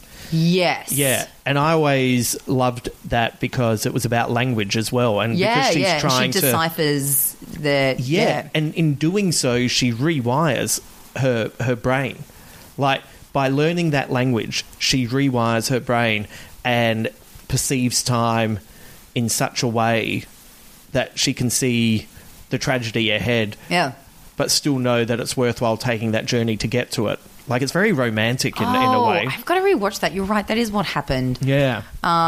But yeah, I think inevitably, you know, if we meet an alien, we're only gonna be able to relate them to ourselves because we're fundamentally solipsistic creatures. But that's why it is good to learn another language. Full stop. Like that's the other thing that I did with lockdown is I learned French. Oh, right.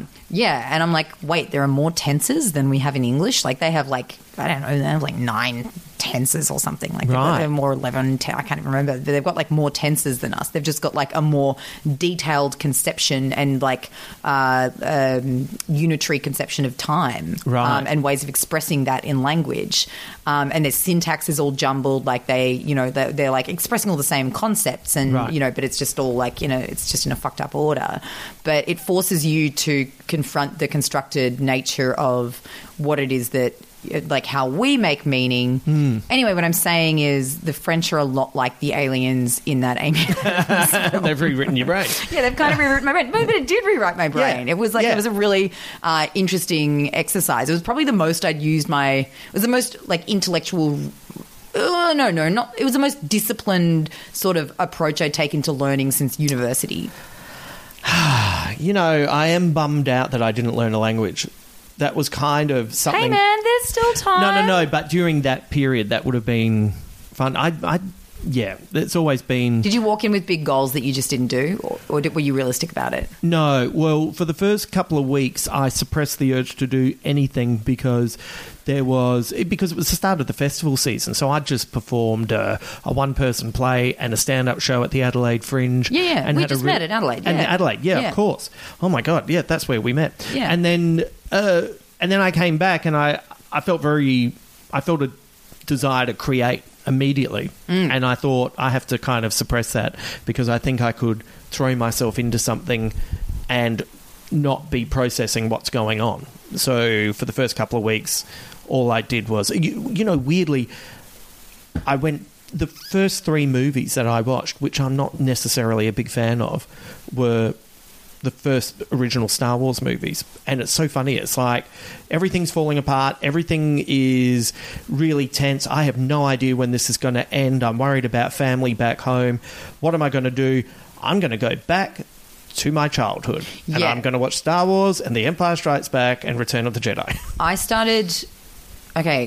I developed these weird habits. I started listening to only old music, and I think that was a comfort thing. Like I started listening to like like a lot of the Beatles and like Neil Diamond and just like stuff that I would have listened to with my parents when I was growing up.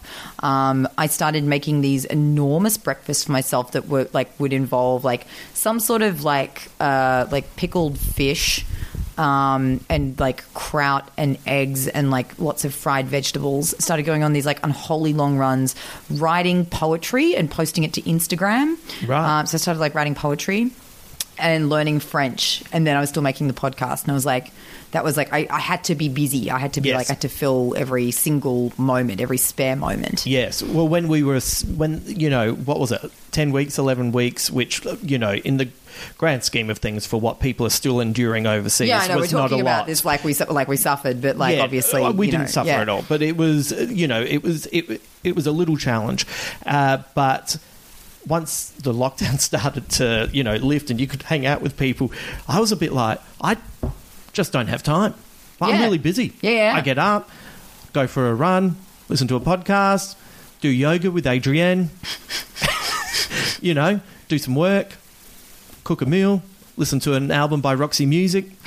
Which one? I listen to all of Brian Ferry and Roxy Music's discography in great. sequential order. Oh, that's committed. I really enjoy that. Yeah, so that's the kind of goals I was setting myself. And, you know, then I would go to bed and then I would panic from about 11:30 till 3:30 about the future. And then I'd wake up and do it all again. It was a full day. I did not have place or time or even the inclination to want to hang out with people because this is my world now. And then Yeah. I hung out with someone for the first time and had a really good time. I went, oh, no, hanging out with people is really good. Yeah. Yeah. Like it was a bit hysterical. It was a bit like not hysterical as in. At first, it was a bit subdued. Hey, how you doing? Good. Oh, God, nice to see you. Blah blah blah. And then suddenly, you know, 2 blinks and it's 3 a.m. You've gone through 7 bottles of red. You go, Yeah. woo! Yeah. How good is it to have company? Yeah. I like have some of the best memories with friends from during Yeah. that time. Yeah. Because it was so rare, and it was like, you know, like this transgressive thrill Yeah. of hanging out Yeah. as well. And so you'd get together, you know, like I remember, you know, I went round to, I think it was like right before lockdown lifted, and so we weren't meant to do it. Like it was, but I went round for dinner with like 2 friends, and I was going for walks with both of them anyway. And we went, look, to hell with it. It was Georgie's birthday. It was my best friend's birthday, and we went round there, and it was just the 3 of us, and we stayed up all night and laughed like we have never laughed before. Right. And it was just the best thing in the whole world. Yeah. Nice, right? I had more to write poetry about then. I was touching the bottom shelf and the top shelf of the emotional experience. Right. Whereas things have sort of leveled out a little bit since then, and I haven't been writing as much poetry. But What kind of poetry do you write? I kind of love poetry, but I don't quite understand it enough to write it. I don't think. I stopped worrying too much about the form because it's quite fashionable, like the sort of publishable, like literary poetry in Australia at the moment, if you're a young poet, is like not really what I'm writing, which is like quite short form. Like I would publish them on my Instagram stories. Right. I'll see if there's one that's like not too bad that I can find, because I saved the best ones. Well, while you're looking that up, is there a form that you would like to delve into more? Is it writing poetry? Is it writing short stories? I want to do everything. I'm so full of beans at the moment. I just want to do everything. Like I'm like more so than I ever was before. Like I want to make, like I've got these like ideas for TV series that I want to pitch up at the ABC and podcast series I want to make. I was talking to you one before about, I don't even want to say in case someone nicks my idea, but like, all sorts of stuff. I'm obsessed with the motherhood question at the moment. Like I'm obsessed with like other people's kinks at the moment. Yeah. Like I love poetry. I want to write a novel. I want to write like series of essays. Like I'm always kind of making stuff, but like I can be a little, I'm not terribly good at having the confidence to like finish it and then like pitch it up. But like I'm busting with ideas. Like it's so one of the things that I've done recently. So on my website, I would write short stories just as little exercises in writing in different ways, and I'm glad that I did that over the years. But what I realised was I was writing short stories the way I would write stand-up, which is get the idea down, and then, with stand-up, you then get on stage and you flesh it out. But I have been trying to rewire how I write, and I have been working on a short story for like 7 months. Wow. And it has been really hard it's to do exactly what you just said, which is to maintain a level of interest and confidence in a piece of work and not give up on it and just either think, I'm putting that away, or I'll just put that up now and that's sorted. And so I literally just got back to it this week, and I improved it so much. Yeah. But just trying to, and now, of course, this is too much. Like, I've slowed it down too much, but I feel like I've got to slow it down too much to try and get it to a, manageable speed. I think there's a winnowing process. Like, I think there are so many people who are talented writers, and there's a winnowing process that separates the successful from the unsuccessful, and it's tenacity, and it's like whether or not you can live with an idea in your head for long enough and not come to loathe the idea in the way that you may loathe yourself or like the worst parts of you on your worst days. That it infects the idea and taints it, and it's like, and that's a real skill, and to sort of be able to stick with it and push it through to completion. And it's like this like birthing, like it's not, it's awful. Like it's absolutely awful. Like I still don't know like a single successful writer who is like, just plopped out of me, like that Monty Python sketch where like the baby just falls out of the woman. Like it's just never like that. Like it's just, and anyone who says it is lying. Yeah. Except maybe George Saunders. I think he finds it easy, but like, I don't know. Most writers hate the process, but they love having written. Yeah. And that's why I write these super short poems. I just felt like I found some from Edinburgh from the last Edinburgh that I went to. There's one here. It's just called poem number 12. It's very short. It says, and it's filmed. I was like watching some kids muck about with a mirror at one of the artist bars. Like they'd obviously just like come with their parent, and they were like putting their faces right close up to the mirror and mucking around. And it's poem number 12. Always lick the mirror. It's important to keep the fucker off balance. Climb out and out and out and say, fuck you, you glassy fuck. I can leave this hallway anytime I choose. So to answer your question, that is the kind of poetry that I write. I don't know what it is. I don't know. There's one here called that I filmed in like some weird bar. So they all go with like little videos. They're on Instagram stories if anyone wants to see them. It's number 17. It's called Soak, SOAK, with like, it's like an acronym. There's a bar near here where we can put our elbows. Blunt, soft splinters abound. Stare back at people with our whole faces, even the ones with long lashes. All the wood in this bar is wet. Not literally, but in a lasting spiritual way. So old and keen. Right.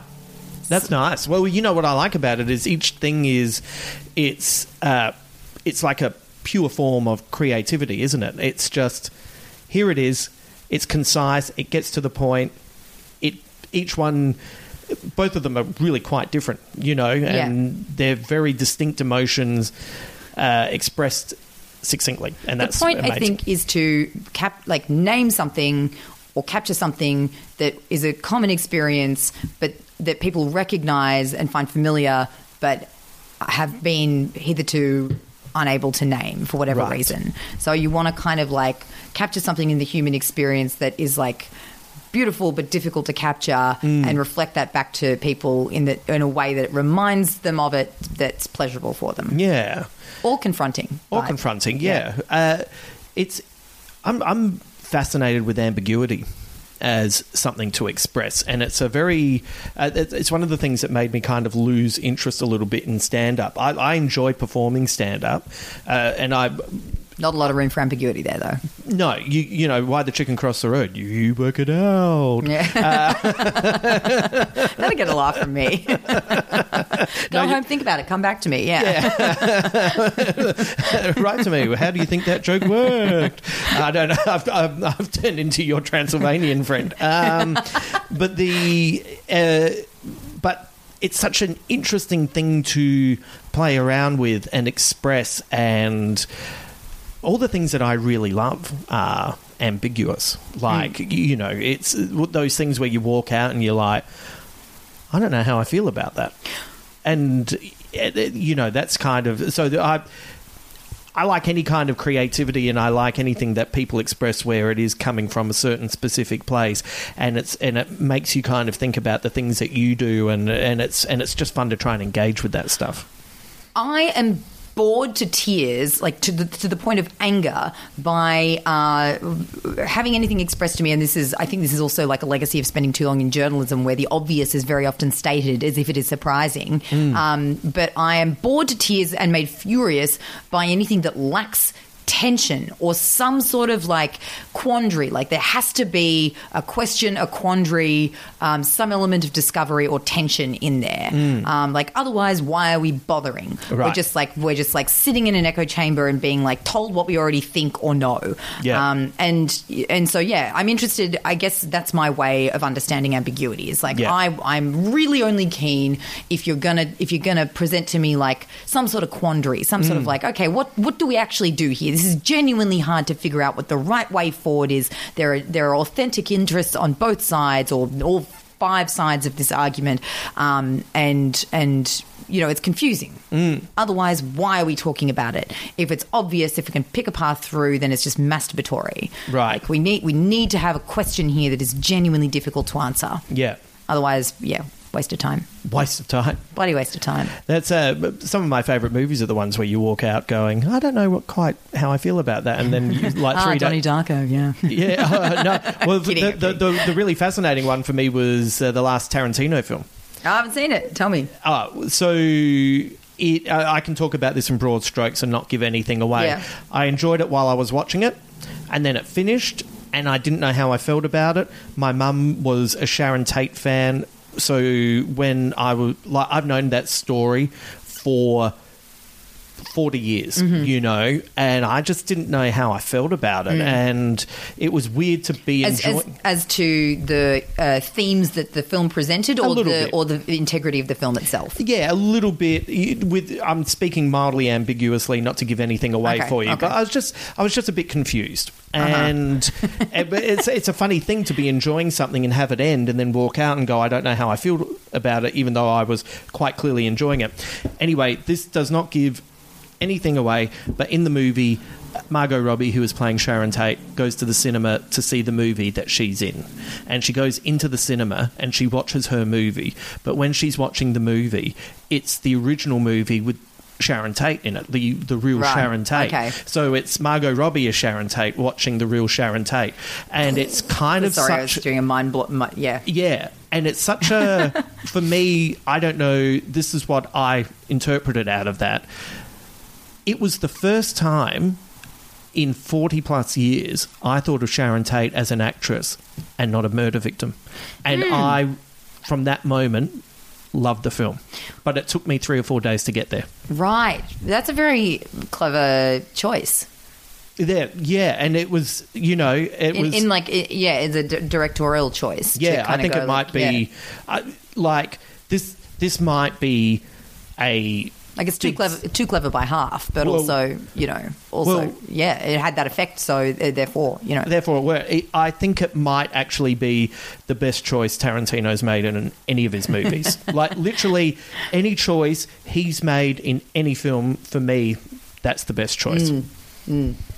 Yeah, right. And there's a scene where Brad Pitt takes off his shirt, and it is so fucking impressive that even I nearly started clapping. And my friend who was sitting next to me, who had some popcorn between her legs, when he took off his shirt, I, for a moment in my head, went, oh my. And I heard her legs squeeze and the popcorn go like... You said, oh my? Like in my head, I was like a Jane Austen character. Like it was like, oh, someone open a door. It's getting hot in here. Like, what the fuck is going on? Because his body looks exactly like it looks correct.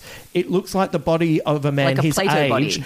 But it looks like he's been moving furniture every weekend for the past 25 years. Oh, okay, yeah, right. It doesn't look like, oh, he's full of the fucking roids and everything. Yeah, it doesn't look like they pasted the chest on and blended it with makeup. And he's just lifted a lot of marble and moved it around for his mates on the weekend, and that's how he looks. Yeah, right. Anyway. Should I watch it or not? I personally think it's great. Yeah, okay. Yeah. I haven't enjoyed some of Tarantino's movies for a while. I know this is like a heavy thing to admit on your podcast because, knowing a little bit about your audience, they adore film. And I appreciate a lot of art forms and take in a lot of the arts. I never make time for film. So I reckon I'll probably watch about 6 films a year. Right. Everyone who listens to this podcast has myriad interests. It's not just films. It's books, it's TV, it's music, it's all sorts of stuff. You guys chat about film so much. It's yeah, that's kind of, Ben and I, we have been watching all of Sofia Coppola's movies. Yeah. And great they choice. have been... That's been my Tarantino decision for the year. Whereas, I am wrapped because the movies that I've seen of hers I already loved and I've been really enjoying rewatching. And the movies that I have not seen have been so deceptively funny and interesting and brilliant to me. It has been a real great journey, and I'm really bummed out that we only have 2 to go. Yeah, I should probably just come to you and be like, because I've got friends who I go to because time poor because I overfill my life. I'm like, okay, what books do I absolutely need to read? And I'm a chronic book overbuyer. I'll buy all these books that I desire to read, and I'm there's these towers of books beside my bed, and they'll fall one day and kill me, and that's how I'll die, which is fine. What book will be what book will be the one that's resting precariously? The Origins of Totalitarianism by Hannah Arendt.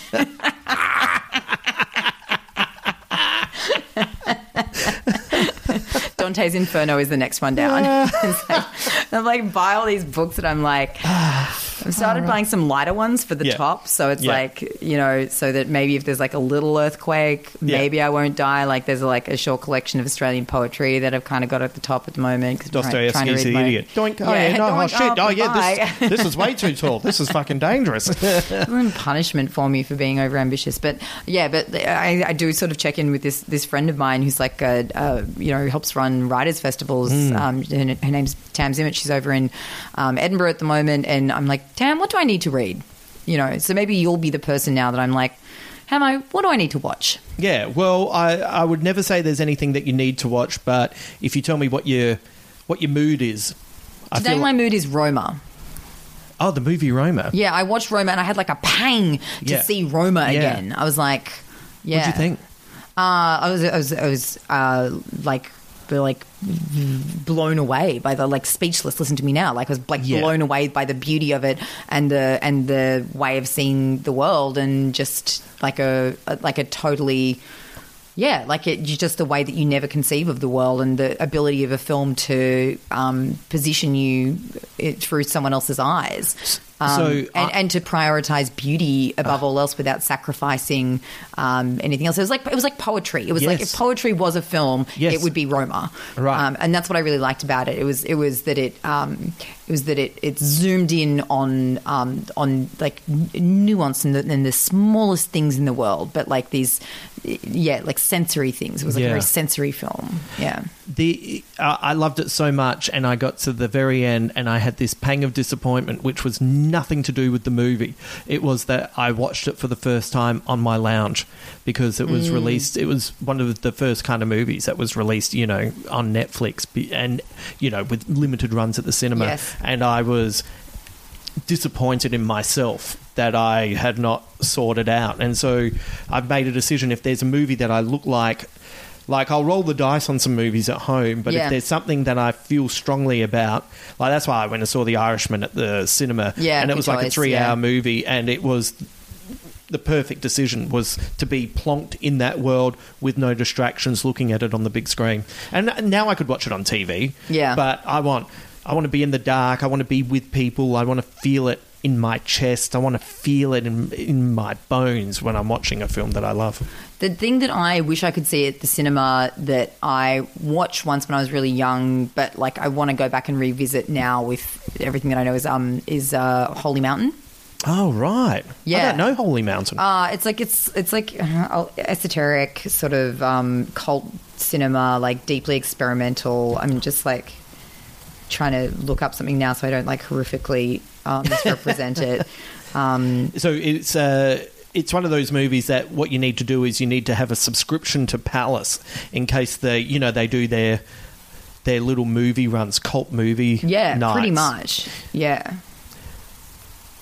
Oh, it's not. My Google's not working because I'm not signed up to your internet. Oh. It doesn't matter. Anyway, Doesn't matter. It's like it's a lot of it's like esoteric, avant-garde, beautiful nonsense, but like at a time when that was genuinely experimental, right? And like a lot of kind of references to like symbolism in the occult, and like imagery, and it's. And quite controversial at the time. I don't want to be misquoted here, but like I think it might have been banned in some places. Right. Like it was quite. Of course, this site can't be reached. Thank you so much.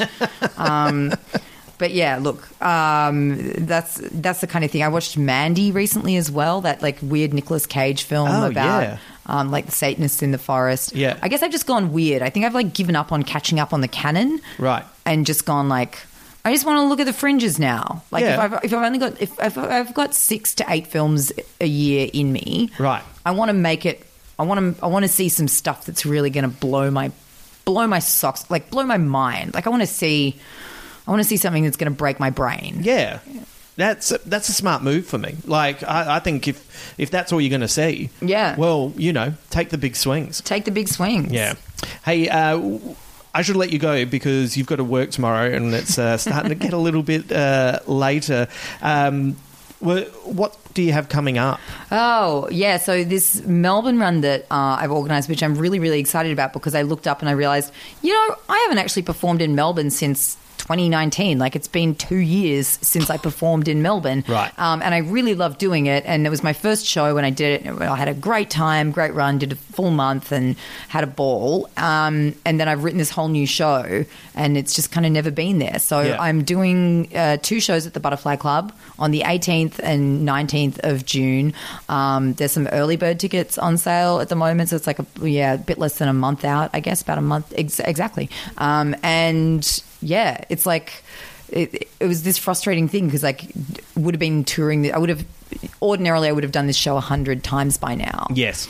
And so I'd be sick to death of it. But instead, I've just done it like 25 times or something like that. And so it's just like in that sweet spot. And I'm really, really enjoying doing it. And I'm really looking forward to doing it in Melbourne. That's so great. Like I literally have a play that I did 6 times and then the pandemic hit. And I think I've moved on from it. Yeah. And you feel like you never really got to do it properly, right? Right. Yeah. But, I'm now trying to work out how I can get a whole lot of my work and repurpose it. But that's a story for another time. Yeah. You just don't want that stuff to, What are you going to say? What are you going to say to me on my way out the door to fuck me up this time, Hamo?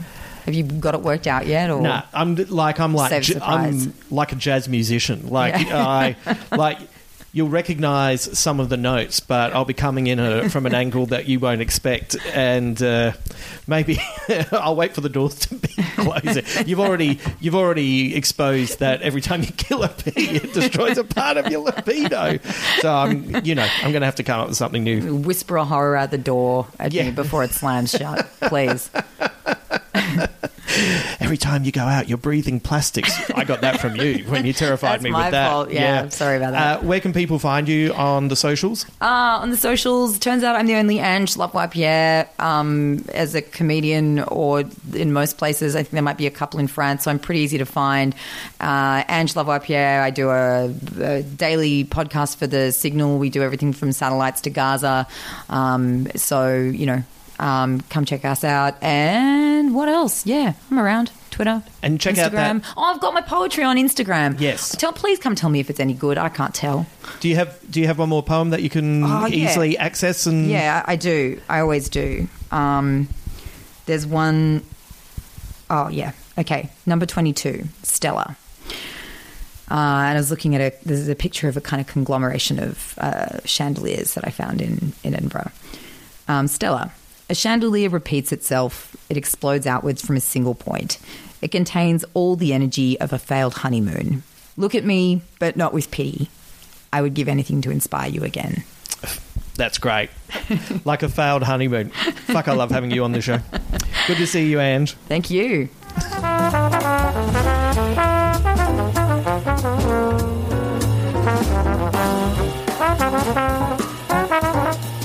Thank you to Rachel and Ange for being my guests for this podcast. If you enjoyed their segments, let them know online. Check them out at their socials. I really appreciate it when you let my guests know that you enjoy their work. It means a lot to me. So, you don't have to do it, but if you have the opportunity, I'd be rapt. And I know they always feel great when they get a message out of the blue from someone who's enjoying their work. Remember, you can come and join our private Big Squid page on Facebook, or you can just keep up with things via our regular page. If you're enjoying the podcast, please leave us a top review at Apple Podcasts. Let's finish this one with a quote from Margaret Atwood. I would like to be the air that inhabits you for a moment. I would like to be that unnoticed and that necessary. Until then.